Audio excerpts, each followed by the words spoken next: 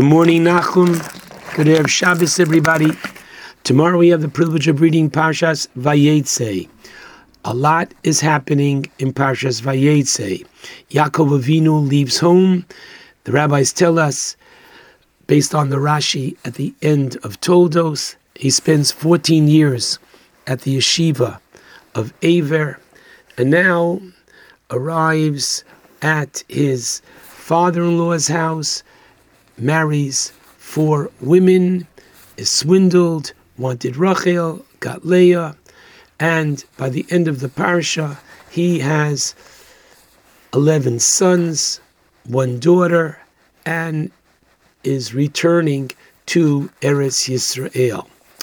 The beginning of the parsha has the incredible dream and insurance policy that Hashem gives Yaakov. Torah tells us he dreams of a ladder, Mutzav Arza, which was firmly established on the ground, the Rosho, and its head was Magia Hashemayma, and the head of the ladder reached heavenward, and V'hinei Malachei Elokim Olim V'yordim Bo. Angels of God were going up and down the ladder. I'd like to interpret this dream on 2 levels. The Medrash Tanchuma tells us that Her'eu HaKadosh Baruch Hu LiYaakov, Hashem showed Yaakov, Sora, the guardian angel of Bavel, Ola V'yored, went up and came down. Madai, Ola V'yored. Yavan, Greece, Ola V'yored. Edom, Rome, Ola V'yored. Amalei HaKadosh Baruch Hu LiYaakov. So Hashem said to Yaakov, Yaakov, Lama Einata Oleh. Why don't you ascend the ladder? So at that moment, Yaakov was afraid, and he said, Kishem sheyesh le'elu yirida, just as they come down, and for all practical purposes, thereafter they are gone, kach ani, so too yesh li yirida.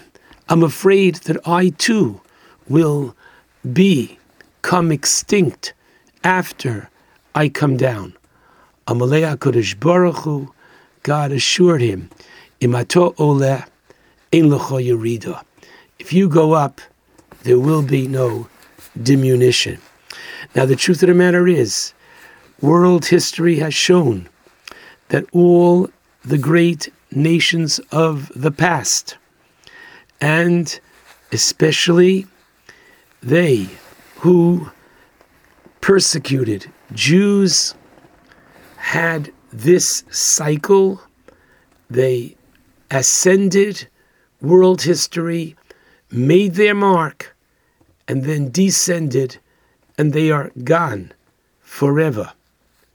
The only exception to that rule is Klal Yisrael, that each time, Lo Aleinu, there is a Yerida, each time there is some kind of a descent, what follows thereafter is even a greater aliyah. So on the first approach to this dream, you see the destiny of Klal Yisrael. I'd like to, however, suggest that there is a very personal, individualistic message from this sulam, from this ladder, and that is each and every individual at different times of their life is given from above that ladder and beckons each person ascend. But too often, people, for various reasons, are afraid to ascend the ladder. And the message to each and every one of us is that the Parsha is saying, take out Yaakov's name and put your own name in, and understand that if you attempt and genuinely want an aliyah, a religious enhancement of your life, Habo L'Taher, you who are coming to enhance, enrich, and add to the quality of your life, Messiah Lo, they assist you from above to accomplish this goal. And so, a few examples thereof. Interesting, the following conversation between the Chafetz Chaim and somebody else. The Chafetz Chaim asked a person, a gentleman, his name, and asked him, are you a Kohen? And he said, no. And the Chafetz Chaim said, I am a Kohen. Do you want to know why I'm a Kohen? He didn't answer because the obvious, my father was a Kohen, and therefore I'm a Kohen. But what did he say?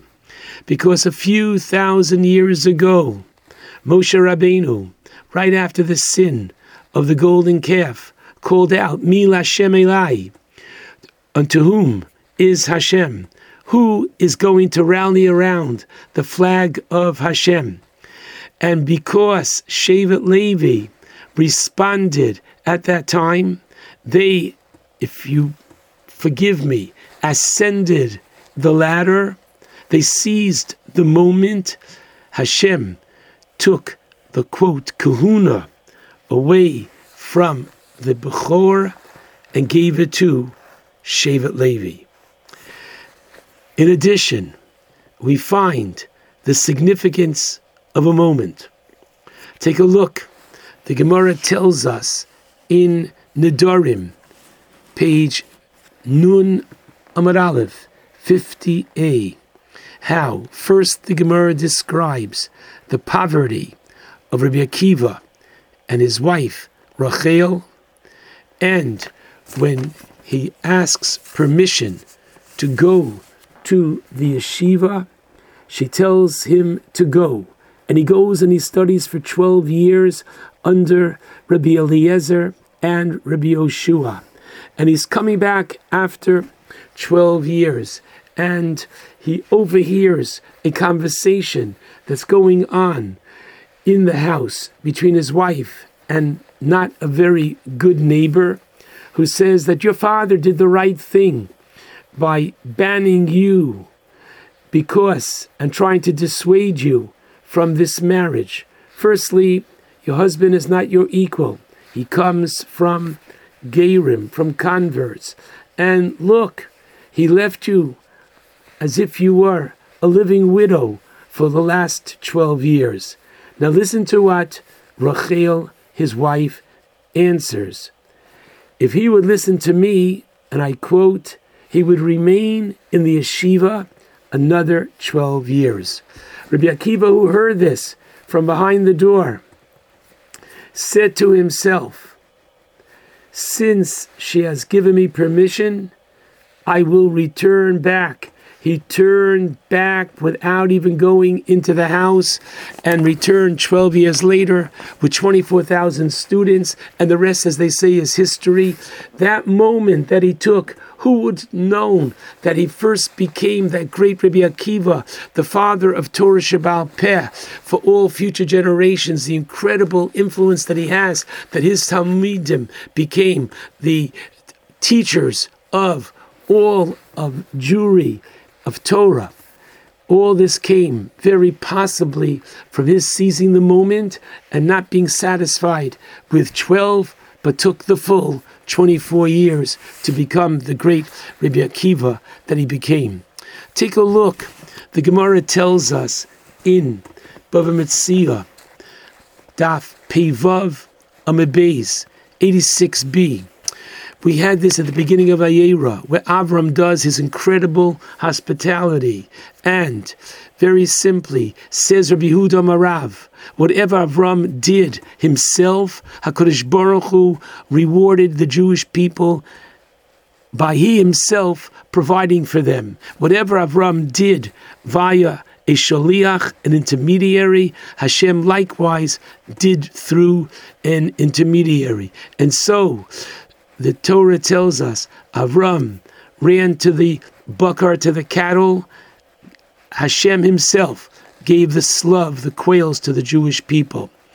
Avram, vayikach chema v'cholav, he himself took the butter, the milk. Hashem himself literally rained down lechem min hashamayim, the mun. The water was yukach no mayim. The water came through a shaliach, and so too the water came to the Jewish people through the well.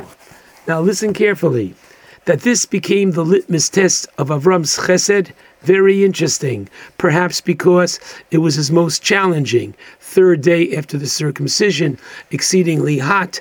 But listen carefully, had Avram Avinu taken care of the water himself, there never would have been the rolling stone, the Be'er of Miriam, that gave them their water. It's most probable that then there never would have been the sin of Moshe hitting the rock. Who knows? Moshe would have gone into Eretz Yisrael. Moshe would have overseen the building of the Beis HaMikdash. All of world history would have been different if not for that. The idea is, and we're not, God forbid, putting down Avram Avinu, but we're showing the significance of seizing the moment and making every moment count. And most important, as the rabbis tell us, mitzvah bo liyadcha, a mitzvah that comes your way, al tachmitzena, don't put it off, but rather you should be the one to do it, and do it in the very best possible way. Look, in our day, take a look. How did the Beis Yaakov movement and schools for girls come about?